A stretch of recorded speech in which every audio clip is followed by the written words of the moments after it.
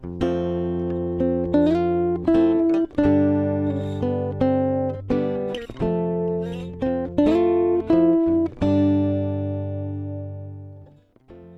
this is 2 Minutes About Time with Luke Allen and Robert E.G. Black, the podcast that takes a look at the film About Time 2 minutes at a time. I am Richard Curtis and I hope you enjoy it. And if you don't, well, you can just travel back in time 2 minutes and listen to something else. I'm one of your hosts, Luke Allen, joined as always with my co-host, Robert E.G. Black. Hello, hello. And our special guest this week, Piotr. Hi. Can you introduce yourself to our listeners, please? My name's Piotr Szkopiak, and I'm a feature film and TV drama director. And Luke knows me through my film, The Last Witness. Which is a really good film. Is there any go-to place that people can find The Last Witness, or is DVD the best option? It's on iTunes, it's on Amazon Prime, and I think Amazon Prime is probably the best place to find it now. It was on Sky, but I think it's gone. So iTunes or Amazon Prime.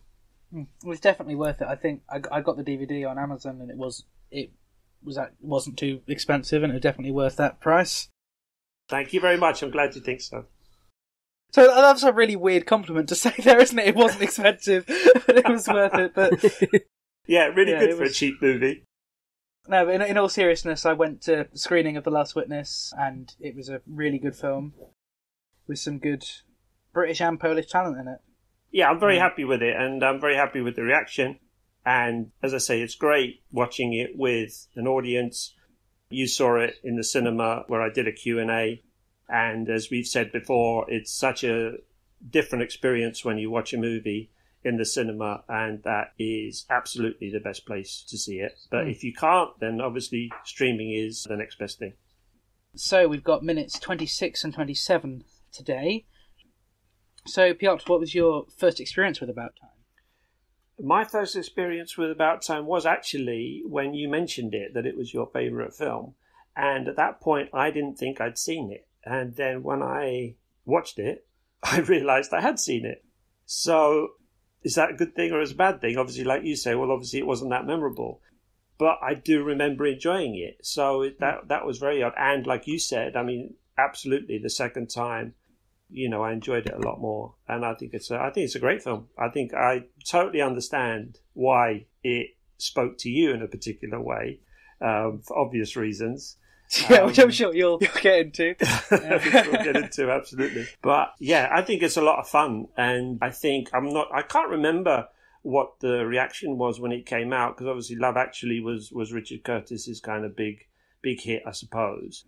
After Four Weddings and a Funeral, but About Time kind of came out and disappeared from what I remember, and I don't think it was reviewed particularly well, and I don't really see why, because I think it's a great film, a great little film, and it's got a lot of heart, and it's one of those films where I think everybody working on it had a great time. Definitely feels like that, and I think at least what I think is one of the key reasons for it, is that with About Time, he does with a lot of his films, but especially About Time, the Richard Curtis's family are on board, so his girlfriend's the script editor and the associate producer, and his kids have got like extras and acting roles in it, so it's definitely got that sort of family dynamic, which I think is sort of expressed on screen. Yeah, and I think one of the things which I've noticed, especially with this, and I can't remember who it was who said it, might have been Mark Kermode who said it, which is like a perfect film, or maybe it's a good film isn't necessarily perfect. It's just good enough to look past its flaws. And yeah. I mean, that's what it is with this. I think there are some things, if you look into it and you try and overanalyze, as we are, I guess, but overanalyze cynically, you could say, oh, that's all wrong, that doesn't work. But at the end of the day, the film can look past that, and it doesn't, you know, you're not held back by the flaws necessarily. But I mean, which film doesn't? I mean, there's a very few. You did a Twitter feed on kind of perfect movies. I mean, The whole point of filmmaking is it's never perfect. You're working in an imperfect medium. I mean, the minute somebody makes a perfect movie, why would you ever want to make another one? I mean, that's the whole point, is the flaws, just as in characters, that make things interesting. And in this case, it's always going to be, you know, the time travel. Oh, how does the time travel work? You know, in any time travel movie, your first thing is, how's that going to work? And as you say, it's not about time travel. Who cares? You know, it's a device, and it works for me. It just works completely because you just as you say, you look past it. You just enjoy the film. It's a device to get you into the gags, and into his world. And why not? And it absolutely plays on that whole idea that we would all love to just replay that again. It's kind of like filmmaking. You know, on a film you get to do another take. You know, in life you have one crack at it, and you don't, and that's it. The moment's gone. And we've all had those moments where you've gone, oh, can I just leave the room, come back in again? And that's what's funny about it, and that's what's kind of sweet about it. And yeah, I mean, it can relate to absolutely everybody, surely. And Robert, I think what we were saying when we recorded, because we've literally just come from recording an episode of Robert's show, Cock and Bull Minute, wherein we talked about time, and as part of that, compared it to Yesterday, another Richard Curtis film. Well, once again, you're set into the universe of the film, and it's basically, this is what the ability is, this is what the world is, let's not worry about why, let's tell a story with it, which I think is how film should doesn't be. Matter. Yeah. You know, films in the end are fun, aren't they? They're all everything. It's not meant to be real. You know, it's not a documentary. No film is a documentary. Everything is fantasy. Everything is a heightened version of some kind of reality in the world you build. I mean, you know, people watch science fiction movies and don't think about it. You know, what Star Wars, and everyone goes with it. So how can you then now suddenly apply different rules to another film because it's supposedly set in the real world? I mean, it's kind of silly. I think a lot of people have been. I might have said this before on this show. A lot of people have been quite cynical of Richard Curtis's films in general, saying, oh, it's unrealistic the way he portrays love. But Richard Curtis actually said in an interview, thousands of people in London and millions in the world fall in love every day. And yet, if you see someone make a movie about like a serial killer killing a baby or something, you'd say, wow, that's shockingly realistic. So why isn't a film about love? And everybody's experience is different. But like you say, everybody has that experience of falling for someone, falling in love, and different experiences, and it's eternal. You know, no one has the exact same experience, and it goes on and on and on. It's like every story, you know. But as you say, so someone who has experienced love in some way, or what they believe is love in some way, and they write a story about it, well, that's their experience. If it doesn't engage somebody else, well, it's not their fault. You know, for them, it's real, and I think that's what's important, is when you tell that story and you make that film, that it has a heart and it's coming from the right place. Yeah, if you're trying to make a cynical movie, but then I don't think cynical movies work. I think if we've all seen them, you know, you're watching and you're being manipulated, but in the wrong way, and you do kind of feel, no, that would never work. But this just felt as if we're watching the film and no one really cares what we think. They're getting on with their story and we're just watching it. And if it doesn't work for us, fine. But kind of, they don't care. They're not trying to win us over. They're trying to tell the story and get on with it, which is great. So, minute 26 opens with the continuation of when Tim first meets Mary. We have Mary first meeting Tim 3 times in this film, but this is the first time Tim meets Mary. And the opening line is Tim saying, "I love your frock," and she says, "And my hair, it's not too brown. I love brown. My fringe is new. The fringe is perfect. Fringe is the best bit." And I sort of love this exchange. And I mean, it's a little bit sort of cliche-ish in terms of instantly expressing her sort of insecurities. But I think it's fine. I think it's the quirks of Mary's character, really. Yeah, and they're both, you know, it's that thing of, again, I mean, what made me laugh in this scene was the fact that the fringe is awful. You know, it's almost like, I mean, Rachel McAdams was clearly a good sport in the, you know, we all know that the fringe is awful, but he goes, oh, but the fringe is the best bit. I mean, it's just so kind of sweet. And they call back to it later on in another scene in the film, which I think is great. And it is. It's both of them. Both of them are nervous, aren't they? Both of them are nervous, and it's this kind of, both of them are wanting to appeal to the other because they already kind of have made a connection. So now it's like the other way around. Most people, when they walk into a room, they look at the physical first, and then they hope that they get on. Here, they've already got on, and they've come out, and now they're looking at each other. So it's it's completely the other way around to how it actually normally happens in real life. Yeah, it also comes back, Luke, to your interpretation that this is the story he's telling sometime in the future. Yeah. Is that she's the one we get to see be insecure. Yeah. In this scene. He's sort of insecure also in being immediately trying to reassure her and like continue the conversation, but she's the one physically interacting, like touching her hair when she's nervous about it. Yeah. And she doesn't quite trust him the way when he says these things. Yeah. Because this is his story. Absolutely. And what's also funny is that obviously Rachel McAdams is quite clearly very attractive. So you're looking at her through his eyes, kind of going, you know, what have you got to be insecure about? You're gorgeous, you know. But you're seeing it from that sort of a real perspective. She doesn't see that. Or maybe even how we see Rachel McAdams as Rachel McAdams is part of Tim's telling of the story. She is the lead of romantic movies. So maybe he's, you know, maybe Mary within the universe looks completely different, but Tim is telling her as a romantic lead, and thus we're seeing her as the romantic lead. Yeah. Well, again, it's probably why, you know, they went for the fringe, just to kind of make her a little bit more kind of geeky looking, rather than this kind of, you know, fantasy sort of character, you know.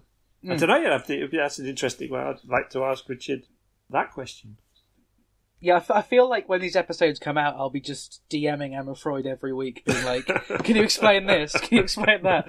Well, they must be. I mean, I think it's always interesting. I think I find it with my own films or what I've done is when people see things in the film that you never thought of.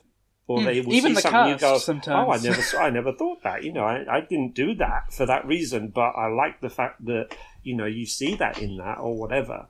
So I think it must be interesting for other directors to see what other people see in the film, whether they kind of agree with it or not, or whether somebody else sees something in the film that they never thought was kind of in it. Do you see what I mean? And I think it's great to have you on to talk about directing from a professional opinion, really, because we've just sort of rambled on about it for a while. So it's good it's always you can tell us if our interpretations are right.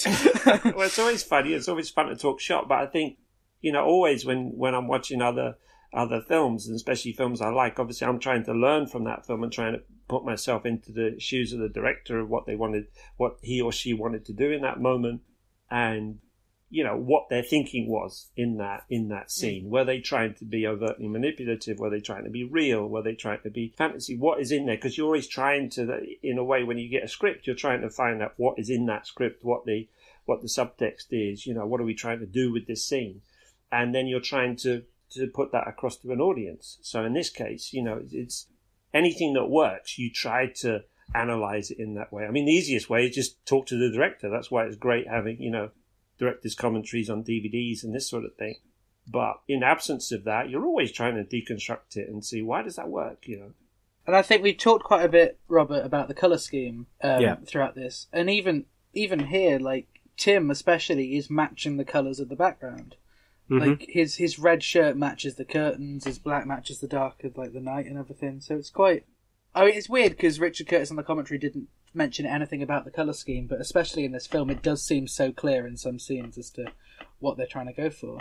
Yeah, I think those conversations are always interesting because quite clearly, you know, you've had the discussion with the costume designer, you've had the discussion with the DOP, you've had the discussion with the production designer, and yeah, a colour scheme is absolutely, you know, essential. That's one of the tools.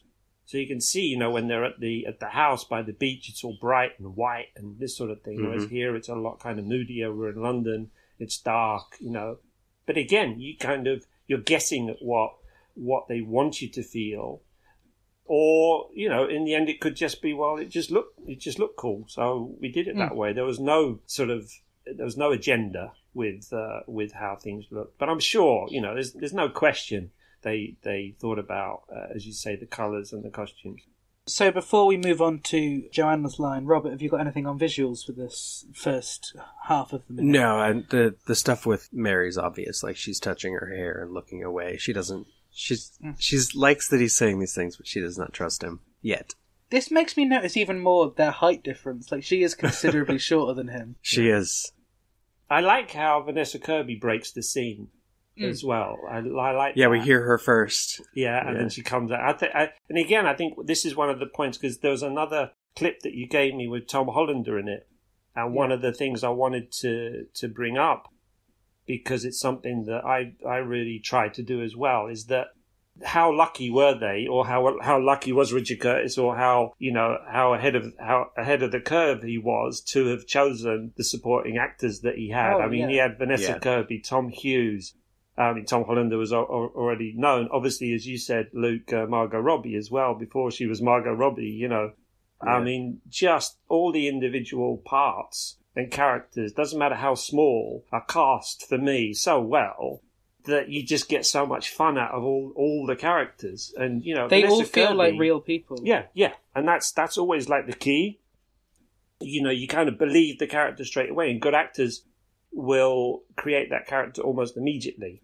And Vanessa Kirby is just great. I mean, she hasn't got a very big role at all, but you remember her, and she just gives you something in every scene. It's just the way she plays it. There's just something funny about it. It's great, it's real, and it's a nice counterpoint to what's happening between these two. So Vanessa Kirby as Joanna says, "Mary, we have to go. I've found a cab and his dodgy friend's about to assault me." And apparently, in the script, she was supposed to whisper it. So she changed that quite a bit. Yeah, she yells it from down the street. But that's it. She's that character from the off. She's sort of a loud. She's that kind of the loud girlfriend, isn't she? And it's a nice counterpoint to the kind of the subtle way Rachel McAdams plays. She's the more unsure character. Vanessa Kirby's character is clearly very kind of confident. Where do we stand on the comedy at potential assault? Because you got it a bit in the earlier scene as well, where it's like it's made funny, the fact that Jay is. I mean, Jay doesn't really seem like the sort of character who would try anything more. But I think it's important that we don't see what he may have done in the alley here, because it could be the minorest thing, and she's blowing it up, or it could be horrible, but we don't have to see it. Yeah, we just get to see her reaction. Yeah, I'm thinking mostly she's been with enough men like that she fears that Jay is going to, rather than Jay actually doing anything. Oh yeah, and he was introduced as dodgy, so we're ready. I never really took it that way. I took it as she's completely taking the piss. It's because he's set up as a dodgy character, but he's just a fool, isn't he? He's kind of set up, so you don't feel as if she's in any danger whatsoever with Jay. That he's kind of loud, he's cocky, he's all this, but already I didn't believe that he's in some kind of way a threat to her or the girls in some way. No, I thought it was funny. Yeah, I mean, as you say, is it funny to talk about assault? But I mean, you do this all the time. You just take the piss out of people, don't you? Of course, she doesn't mean that. No. I don't mind it in this context, but I just think, as an idea, it's quite a dangerous one, which has been played quite well. Yeah, and I think this is the thing. Times change as well. I mean, if I think about the sort of things I used to say when I was at school, or my friends used to say, and which were acceptable then, but are not acceptable now. At the time, English humour is very much to do with taking the piss out of everybody. You're constantly taking the piss out of everybody. I always remember this thing of, that's why Americans are always confused, because they're saying, "Did you mean that?" I said, no, of course I don't mean it. I'm taking the piss. So it's that. It's just something you do. It's like the Tom Hollander character. I mean, you kind of think he's being really quite aggressive, but he's not expecting you to be in any way threatened by him. He's just offloading on you, isn't he? So actually, Robert, from your American perspective, how does this whole British comedy idea work? Well, in this instance, I don't think it's even a British thing. I think it's still funny. Because, for me, I think it's funny because even if Jay were doing something, Joanna seems like someone who could take care of herself. Yeah. Oh, yeah. She's very, even in the dark, we could tell she's that kind of person. Yeah. She's not going to put up with anything. Yeah. And I think I'm quite intrigued as to, because obviously when he goes back in time, it means we don't actually, other than maybe at the wedding, we don't see Joanna and Jay meet again. And right. Maybe if they met again in a different circumstance, it'd be interesting to actually see how their relationship would would have been, really. So it's definitely something I'm going to keep a lookout for when there's all these group scenes later on in the film. Yeah, but I kind of think it would never work because obviously he uses Jay, Richard Curtis, then uses Jay to get together with Kit Kat. Yeah. So I Which think once it's a again, personality yeah. thing. Yeah. Once again, as you said, Robert, before, like when she's with, I've forgotten his name, Tom Hughes' character, when Kit Kat's with him, and Jimmy. Yeah, he's quite a dodgy one, and then the go-to is replace him with Dodgy Jay. Like it's quite a. But yeah, I think Jay is more of a sort of banter level of dodgy more than as Jimmy was. Well, Tim likes Jay. Yeah. From the deleted scene from earlier, we know that Tim doesn't like Jimmy. Yeah, absolutely. Because as you say, Jimmy is dodgy on that. You know, you don't feel safe with this. This guy could actually cause you harm. He's a threat in some way. Jay to me is never a threat. It's like, Tim says, when they go into the dark and he says, I really don't like him. But he's out with him. So clearly he does like him. If you don't like someone, you don't spend time with them at all, do you? So it's that classic, as you say, banter of I really, don't like you, but I don't like you because you're so different to me. I'm just not like you. I think if he really didn't like him, he wouldn't say that in front of Jay. Well, of course. It's a sign of their friendship that he actually says that, and he knows that Jay isn't going to be offended by that comment. Absolutely, absolutely. So then Mary continues on to say, okay, I'm coming. 2 seconds. I hope to see you again. And Tim says, you will. Okay, good night. And then night. And that's the end of the dialogue for this segment. Yeah. And I love that she turns the wrong way. Yeah. She doesn't turn 90 degrees. She turns 270. Yep. I saw that. I noticed that. I watched it again this morning, and I noticed that this time. I didn't notice the first time. She goes the long way round, and then she looks once, and then she looks again.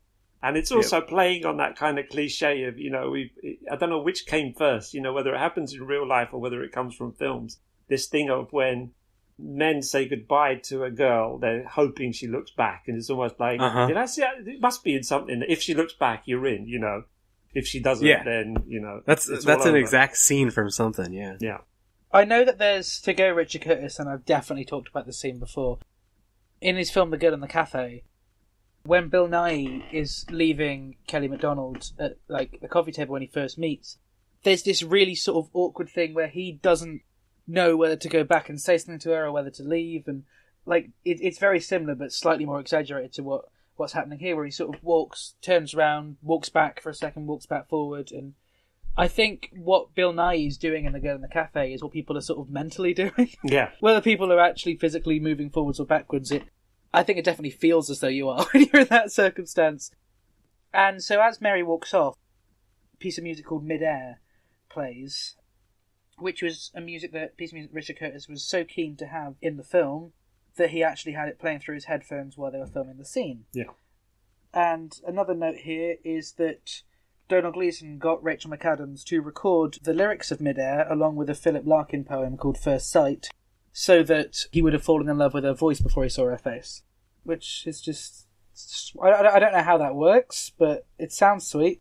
Well, I mean, it's how they get to that point, because obviously they meet in the dark, and so they kind of fall in love in the dark, just listening to each other, and then they see each other, and then the scene kind of finishes with them, with her looking back, and then kind of it's done. It's kind of sealed at that moment, and the lyrics for me, the music comes in at the perfect time, and the lyrics kind of tell you the rest of the story. It's lovely. I remembered the specific movie that line was from. I think it's in a lot of movies, the looking back thing. It's in The Line of Fire with Clint Eastwood. Right. Rene Russo walks away and he's watching her. He's like, she looks back, she's interested. And then she looks back. That's it. That's not the film I was going to expect you to mention, to be honest. Right. That's it. I'm sure similar thing is in lots of... Is he on the steps of the Lincoln Memorial? Or something? Yeah. That's it, when they have when they're like eating ice cream or something by the Lincoln Memorial. Yes. How brilliant. Well done. So, as Mary walks away, because Tim's our narrator, we have got just the close-up on Tim, and then the shot of Mary walking away. We don't follow her leaving or anything like that. It's very clear what character we are following at this point. Yeah. And I think that's something which I've always been sort of bouncing between when I'm writing like my shorts as well, where it's the idea of, do you tell the story from one person's perspective, or do you actually show other people? Because I think both can work. It just depends on the film, and that's one thing which, looking back with Unstable, I sort of to and fro on whether I did that right or not. But I think at the end of the day, it turned out okay. Yeah, I mean, clearly, I mean, if you're, in this case, we are identifying with Tim. It's the film's from Tim's point of view. As I say, he's the narrator. He's telling us, and he's inviting us to go on this kind of journey with him. Multiple, I mean, and you can tell pretty much. I mean, I don't know what it is. Is he in every scene of the film? I mean, is there any scene that he's not in? Because in most cases, if the lead character then isn't in a scene, you are obviously not looking at it from their point of view. So you're now looking at it from a point of view of another character. So, for instance, in Heat, which is a good example, you've got Al Pacino's world and you've got Robert De Niro's world. So every time you're with Al Pacino, the film is from his point of view. When you're with Robert De Niro, it's from his point of view. That's kind of an easy example. But in most cases, your lead character, if he's in every scene, then quite clearly you are running with that lead character. I don't think there is a scene without Tim in this film. There's definitely shots and sequences that he's not in, but they're part of scenes where he's like narrating when he introduced his family. Yeah, he wasn't out there with them, but so you could imagine he's standing there looking at them. Exactly, he's there through the narration, so he's there in spirit. Yeah. Can I just say, as we continue on the minute, I love Tim's walk back, like him just sort of smiling to himself. Like there's something just so sweet about this, and it's sort of so innocent between both of them, really, that you know, and how happy he is that at this point he's found love without time travel. He was going to use his ability to find love and to get a girlfriend. Yeah. And at this point, he hasn't. Yeah. Right. Yeah. And he then, didn't need it. Yeah. And then, as I say, as it goes on, obviously we're not reviewing the rest of it, but as it goes on, he then, by using the time travel, he messes that up. And he's got to come back to it. Yep. So that's really interesting. That was just a really interesting thing that he's, as you say, he's got it. He's got what he wanted, and it's actually come quite easily without him having to do anything. Because he's kind of, when he said to his dad, this is oh my God, it's the mothership. It's the biggest thing you can try and do. And here it is. And I think, in comparison to Margot Robbie as Charlotte, like, he tried so many times for her to like him, and it still didn't work out. And here he didn't try, and it worked better. Incidentally, I always remember, this is mildly related, that's what podcasts are for, mildly related conversations. I remember when I was going through a course for my baptism, they described evangelism as like talking to a girl. When you try too hard, you're definitely going to fail. You only succeed the minute you stop trying. Yeah. And it's like, yeah. Yeah. Yeah, I think this is... So I'm saying about that, it doesn't matter how many people give you advice, how you've got to kind of do it, and then you learn by your mistakes, and that's what's the really annoying thing, is because you always, if it goes wrong, you come out going, why did I do that? Why did I say that? And then other people you kind of, as I say, I don't know whether you've had that kind of experience, but in my experience it's the people that you kind of ignore or don't really talk to. Those are the people that are kind of, that keep popping up. And it's the people you really go after that just run a mile. So there's definitely something in that. And so I think we're ready to go straight on to 27. I just want to point out one quick visual because it's adorable. The last thing we see of Mary before she ducks in the alley, she kind of waves without even raising her arm. Like she waves right by her waist. Yeah. And then just disappears. It's really nice. Like you say, it's kind of pure. It's just that there's no kind of agenda there. They just like each other, and it's a really nice moment because we're all, I think we all want to feel that moment. And if we have or we haven't, it's just such a kind of cliche in love, that moment, that in that moment, both people want exactly the same thing. They're not thinking about being somewhere else or with someone else. In that moment, they've gone, oh, wow, what's that? And that's the thing you're kind of trying to capture every time. But the more rom-coms you see, as I say, it becomes, you don't want it to be a cliche. You want it to be real. Her wave definitely does feel like a thing you do, possibly without even thinking about it. It's just like I guess slightly to the fact that I've noticed recently when I've been texting someone and this is possibly really stupid. I may be the only person who's done this, When I've been texting someone and I've texted them a thumbs up, I've noticed myself literally giving a thumbs up as if they're in front of me. Well, that's right. I never say LOL unless I'm laughing, you know. So we open minute 27 once again with Tim continuing his walk of smiling to himself. We then have him letting himself into the house quite quickly. Like and still smiling. Like, I think he wants to tell Harry about how great this day has been. Yeah.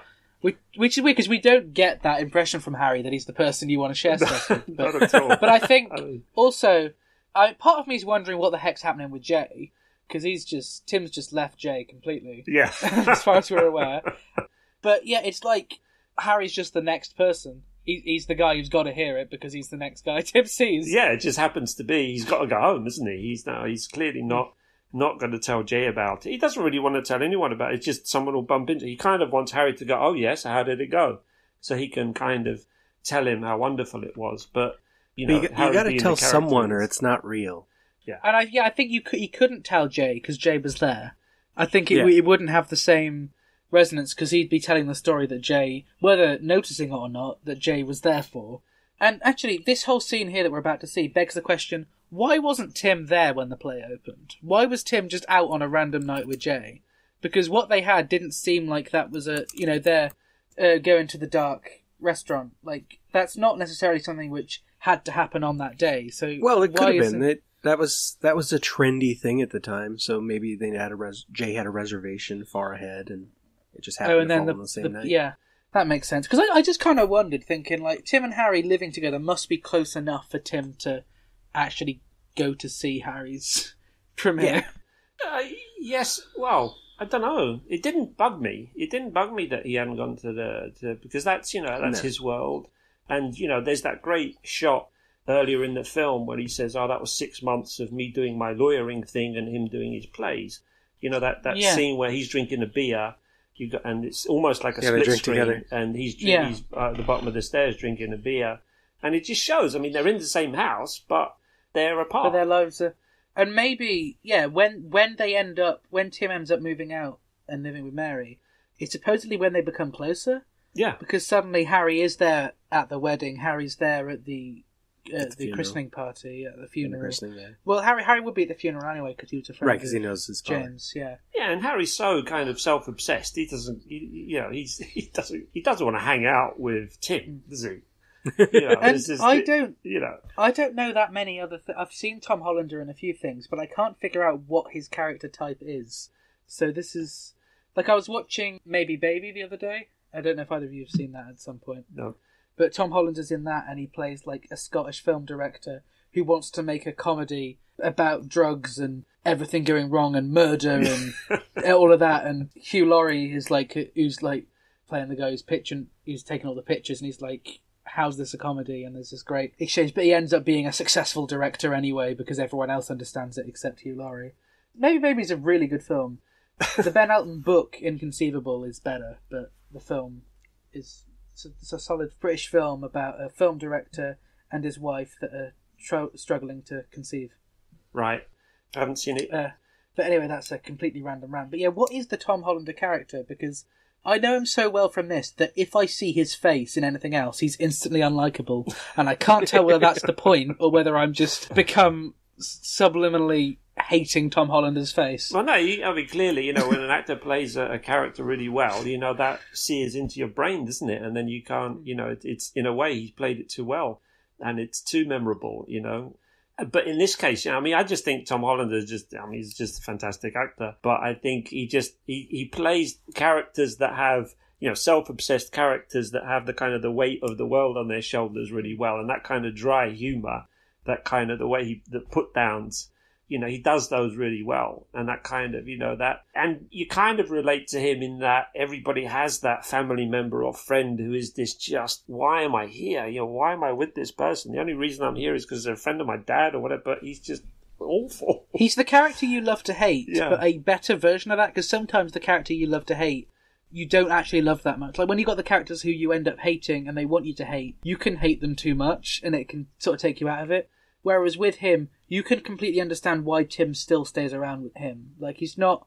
Like, you can understand why people don't like him, but you can also understand why he's okay company. Yeah. Like, I think it's important that when we first meet him, like, when he says to Tim, don't make any noise, particularly when having sex, and Tim's like, no, and he's like, oh, 2 losers in one house. Yeah, like, yeah. That line is so significant because it's the first point where we go, okay, this guy actually knows that he's not very likable. Yeah, and his wife, he's self-deprecating. His wife left him because he wasn't good enough. Yeah, like he's self-deprecating to the extent. Yeah, it's like you don't feel sorry for him because you know that he doesn't seem to mind it either. Like, yeah, and he makes jokes about it. Yeah, and it's not too much of a hard subject. He knows he's awful. Yeah, his thing in life is he's trying to be better. He's trying to make that that great play. He's a suffering artist. He's clearly, obviously, trying to do better every time. So whatever he does will never be good enough. It will just keep going, which is it's a curse, really. You can't be happy with your work, but that affects other people because you become self-obsessed and you become obsessed by your work. And, that's just something that pushes people away. And, I love that scene where he first comes and he goes, what do you want? I mean, it's awful, but it's great. It's so funny when he says, I just had one of my best ideas or whatever for a long time and you just ruined it. Thanks. You can understand that horror. He didn't mean it, but he's telling him the truth, and it's just really annoying. And he's just. I think it's the sort of thing which everyone. I think part of us all like Harry because he says the things that we all want to say at those times. I think. Yeah. I mean, obviously, you know a lot more about writing than I do, as I've only just written a few shorts. But I know that point where an idea comes and someone takes it away, and you just want to yell at them because you knew you had a good idea. That's really good. What was it? Or as you say, you're in the flow, and you get a phone call, and it's like, I really don't want to talk to you now, but I don't want to be rude, but I kind of want to say, can I ring you back later? And then once that idea is gone, you blow it up. You come across as rude. You can come across as rude because no one, unless you do that thing, unless you're a writer or a painter or an artist in some way, you don't understand that thing of, you can't just sit down and do it. It has to kind of, it hits you. It's not a 9 to 5 job. No, it's a job which you pick up when you want to. Yeah, it's that classic thing of I have my best ideas when I'm driving or if you're on the bus or something, or the minute you say, right, I'm going to sit down and I'm going to come up with something, it never happens. You sit there and nothing happens. And it's a real shame I can't write a script while walking the dog because that's when all the ideas appear. Yeah, I mean, every writer will say the same thing, that kind of writer's block thing. I mean, some writers can do it. They can sit down and they write mercilessly kind of for 3 hours. But they say a lot of the time they're writing nonsense. And it's only later that they start editing it and it all comes together. So it's just a different way of doing it, but it clearly isn't something that you can just turn on and turn off. I think it was Richard Curtis who actually did say in an interview that, like, if he wakes up on a day and sits down and can't write, he won't write. He won't sit there and try and write. He won't write. But then if he's on a day where he's on a big flow, he'll write, and then at the end, he'll leave himself a few notes as to where to go on the next day so he can just pick up straight on. Yeah, I mean, my own experience was that, I mean, I was delaying writing for about 9 months because I was trying to write a new draft for a producer who was waiting for it, ultimately. And I pretty much had a year to do it. And I did it in the last 3 months, as you do. But I literally spent a whole year trying to write and then not doing it, not doing it. And then literally, it came a moment where I said, right, I'm ready. And I sat down and I wrote it all in a month and just wrote the whole thing out. So, but up to that point, I'd still been working on it. But was that The Last Witness, or was that a different? That's The Last Witness, yeah. Because I was working on it in my head. I just wasn't doing it physically. But then when it came out, it just came out all in one go. And I wrote it very quickly. And so I found that with Unstable that I'd spent weeks, I mean, obviously short film, it's shorter length of time, but I'd spent weeks sitting down, writing stuff and then deleting it and be like, this doesn't work at all. And then the moment I'd written the opening scene, by the next day the whole thing had been finished. Yeah. And like I noticed that when I've tried to write other things, I wrote a script which I quite liked, but I don't think I proofread much before I'd sent it to someone else. So like I'd written the script and I was like, oh, I really like how this works, I like the story. But I'd written it near enough, like a page or two a day, and like basically I've written it in between doing other things, so it flowed well in my head, but I didn't proofread it enough that I sent to people and they're like, it's structurally all over the place. Well, it's a lot of it is stream of consciousness, and then it's all in the editing. It's all in rewriting. You then, you throw it all out, and then you start going back over it, and you start editing it and cutting it and rewriting it, and finally you chip away at it, and then you get some semblance of a script at the end of it. To go back into the minute, Harry has hurt his thumb or his finger or something. We can barely see it. But apparently most of the focus on the scene was how they'd show the blood, even though you can hardly see it. Oh, really? Yeah. That's what was said. Yeah, we barely see it. We can figure it out. He broke a wine glass and cut his thumb. Yeah. But it's, the camera never zooms in or anything. No. And I'm looking at the wine bottle. Are we to assume that he's gone through the half then? Or is it he's just opening up something he's drank before? What I got from this straight away is the minute Tim walks in, he screams, goes, "Ow!" Yeah. Oh, he's waiting for the attention. He just wants attention. And then it's, oh, what's wrong? And now, oh, well, I'll tell you what's wrong. And then he goes into this whole thing. So it's, it's again, it's not about the wine and the bottle. But I quite clearly think he sat there, drinking the wine and wanting to offload on someone, and sort of finds his excuse when Tim comes in. And I love the fact that we are seeing with Tim here, they're both wanting to share something, but Tim doesn't mind waiting. Yeah. And I think that says a lot. And maybe that, once again, is Tim being the unreliable narrator, and he's making himself come out a lot nicer than, we don't know in the circumstance. But I do love the fact that he pretty instantly goes, when Harry explains the situation, he's like, okay, I'll go back and change it for you. Well, obviously he doesn't say that, but he but he's also in a fantastic mood, isn't he? Yeah. Because he's coming. It's like, whatever you say, you're not going to ruin it, because this is just brilliant. I've had apart a from great the fact night. Apart from the fact that it ends up literally ruining it. Well, that's it. That's what he doesn't know that. Yeah. Because he doesn't know that. He's trying to be good. He's trying to do a nice thing because he feels great, and inadvertently he now ruins that thing by helping someone else. He's kind of messed up his own situation. He's in such that point in his life there, really, where it's like he's so taken aback by how wonderful that went that he's not thinking straight enough to realise that he's just going to undo it. Yeah, but he doesn't know. That's that thing. Is what we were saying. In real life, you don't have another chance. In that moment, you make a decision, and that's it. You can't go back and fix it. So in this case, he's just going ahead, going, well, this is this thing in front of me. I haven't actually realised what happens if I go back in that moment. He's been told, but he's learning by experience. Well, as far as we know, he's only gone back to fix things so far. This is something he doesn't want to fix, so it probably doesn't even connect to that part of his brain. Exactly. Yeah. He's not thinking of the two things together.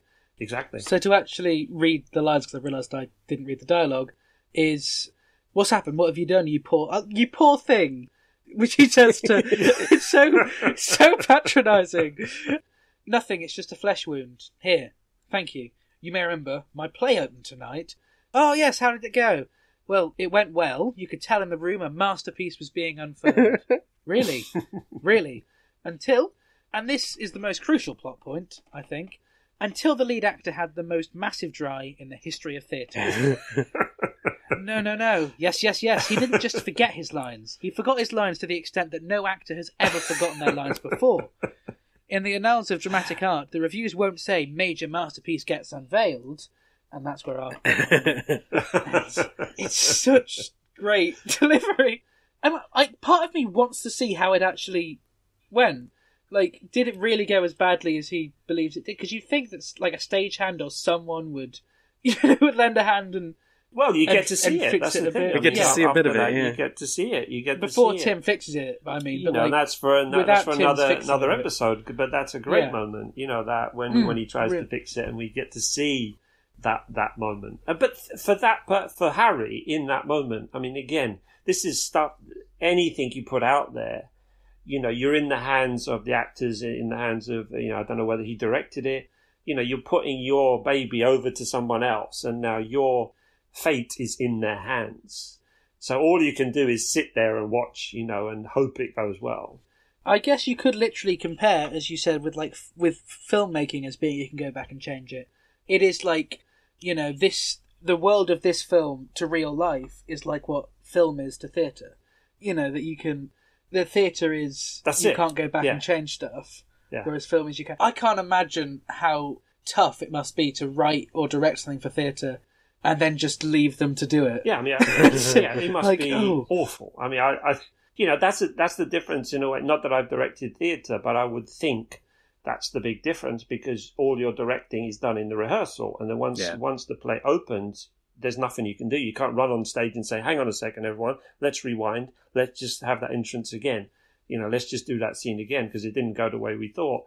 Obviously you can do it the next night, and in most cases, in theatre, again, from what I've heard, actors will try and do it slightly differently every night to keep it fresh for themselves. If they're doing it for a year or something, they've got to keep it fresh. But as a director, it's an actor's medium, I would think, not a director's medium. Yeah.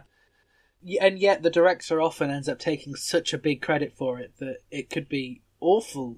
Well, like Harry as a writer, if it goes bad because it's your name that's stuck on. It's not the actor. It's never... I mean, we don't even know the name of Richard E. Grant's character, but guarantee it would almost be to the credit of him, that the show didn't work out. Well, yeah, I mean, that happens and he goes off to another job or whatever, but the writer, the director are left with it. Harry's left with it for the rest of his life, in that moment. Yeah, his name's on the marquee. That's it. Yeah. In that, they'll always remember, do you remember that play where the actor died? Oh, whose was that? It's that moment. It's the same, it's the same. My experience in film and TV is kind of the same, in that if it's good, then it's brilliantly acted, it's brilliantly written, it's brilliantly photographed, it's beautifully produced. If it's a flop, it's badly directed. Yeah. Yeah. I get that.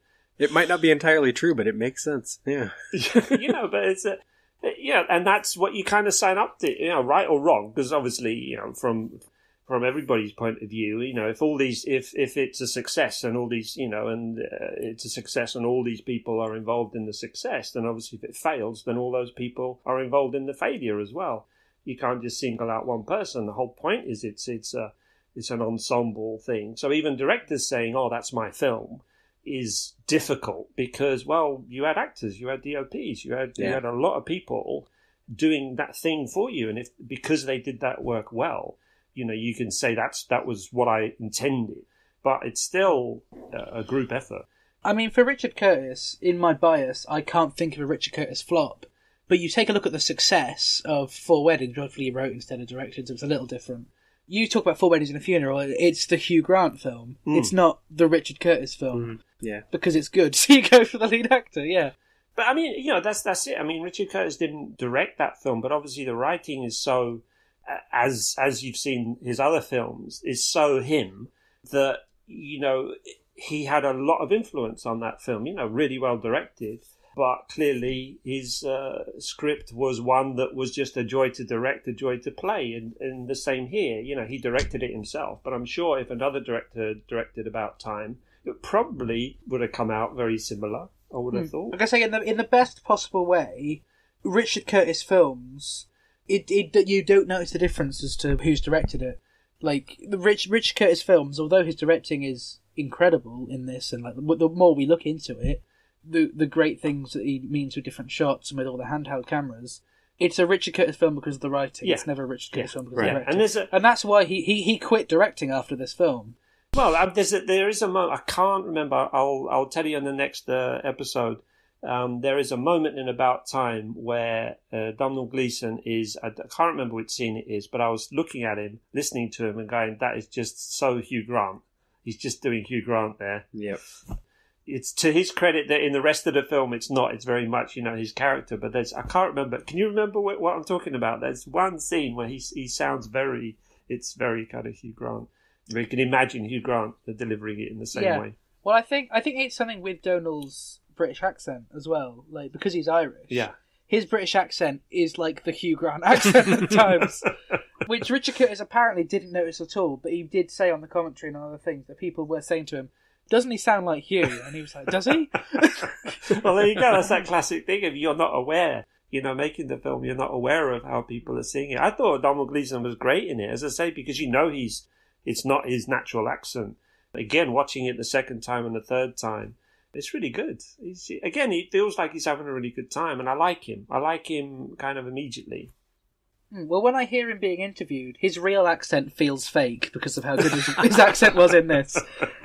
And like in American films, he does a really good American accent as well, or as far as I'm aware. Well, that's I will always find that odd that Americans. This one for you, Robert. The Americans will say, "Oh, I didn't know he was English." Mm-hmm. Like when it was that. How do you not know he's English? I mean, how many different American accents are there? I mean, if we, it's like in England, there are so many different accents, but not to say there's a generic American accent. I mean, obviously West Coast, East Coast, Midwest. I mean, there's so many. So when Americans say, "Oh, I didn't know Idris Elba was English," it was like, really? I find it hard to believe. Hugh Laurie as well. Hugh Laurie is the weird one for me. Like, because the director of House didn't know that he was English until he was on set. Which probably makes me think, how much research did you actually do into the lead actor, considering he was the main, one of the two leads in A Bit of Fry and Laurie, possibly one of the most British shows, and Blackadder, a massively British show. Yeah, because I'm sure you're the same, Luke. I'm sitting there going, Hugh Laurie's accent is not great. I'm going, that's such a put-on American accent, But it doesn't matter. I think his American accent in House was consistent. I don't know if it was necessarily good, but it was so consistent that it felt like a real way of talking. And so you just assume he's from some Northeast area where they talk like that. Yeah, yeah. Which weirdly can't be said of Tommy Wiseau. No. He's not necessarily putting on an accent, but his accent does seem fake.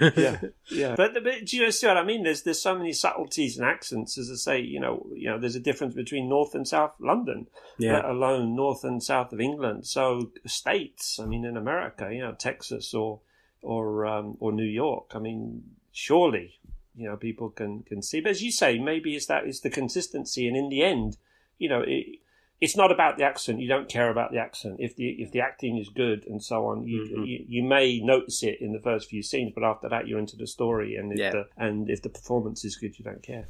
And with Margot Robbie, for example, I didn't even notice it. It was like, oh yeah, she's British. Okay, sure, carry on. But then this was, as far as I'm aware, the first thing I saw Margot Robbie in. So. I think it was as well, because I mean, as you say, I mean, I didn't even realise it was Margot Robbie when I first watched it, when she turns up in the car, and then it was struck. Hang on, she looks like Margot Robbie, and it was so again how long ago I saw it, but quite clearly, all of those actors were just coming up then. So, Robert, is there anything on the visuals for this minute before we wrap up this? Just that Harry, as he's talking, gets another wine glass out and pours himself some more wine. And he doesn't offer... No, he doesn't offer anything to Tim. Yeah. He just gets out another glass. It's not about Tim, it's about him and his monumental failure. He wraps his finger really quickly and then gets another wine glass. But that's what I mean. That's what makes you wonder if this has happened a few times. But as you say, it's that thing of it's not about the finger, it's not about the blood, it's about him wanting attention and wanting, to tell somebody. Because otherwise, if Tim wasn't there, can you imagine he'd be there in that house on his own, suffering? This way, is just at least he can tell somebody. But imagine if the play had gone well, they'd both have great stories to tell, and they'd have a good night, together. Yeah. His posture instantly changes as well. Once he realises that Tim doesn't mind talking, it's like, oh yeah, okay, well, basically. It's just... Let me tell you might remember my play open tonight. Yeah. He's so casual. It's not like it's what I've been working on for the past year or whatever. It's like, I'm trying to think of what you could compare it more to, and I can't. Or you could be like, ooh, you might remember that my favourite TV show finished today. It's not like... It's like... That's how he treats it at first, even though this is going to be a horrible story. Yeah, and I love that. It's just the delivery of it. Again, I love that kind of the calmness of it all. It's not like he starts throwing things around the room. He just says, well, look, it was this is what it was. And then, hits the...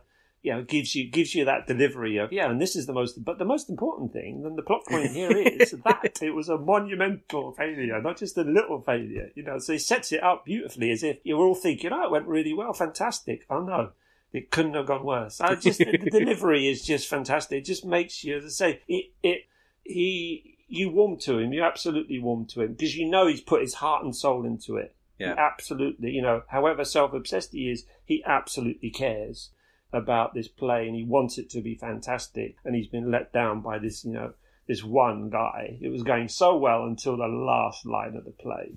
I mean, awful. So, Piotr, where can our listeners find you on social media? At Piotr Kopiak, and on Instagram, #Piotr Kopiak. But on my Facebook page as well, just Piotr Kopiak. And I use that for all the information on Last Witness as well. Last Witness doesn't actually have a website yet, but that's something I'm working on. And Robert, where can the listeners find you? Lemmingdrops.com for links to all my podcasts and other things, and Robert E.G. Black on social media. And the listeners can find me on Twitter at llama_bottle0. They can find me on Instagram at TheGingerLuke, Facebook at Luke Allen Film, and podcast, short films, whatever, all at lukeallen.co.uk. This podcast is available on Facebook, Twitter, and Instagram at 2 Mins About Time. Thank you so much, everyone, for listening, and we hope you tune in on Wednesday. Ta-ra. I've been trying to come up with different ways to say goodbye. Didn't you use that one already? If we do ta-ra? Have I done ta-ra? I think so. I've run out of goodbyes, to be honest. Thanks, Luke. It was great. The 2 Minutes About Time theme is performed by Ethan O'Mahony and is a cover of the About Time theme, originally composed by Nick Laird-Close. 2 Minutes About Time is a production of Lemming Drop Studios in association with Bottle O Productions.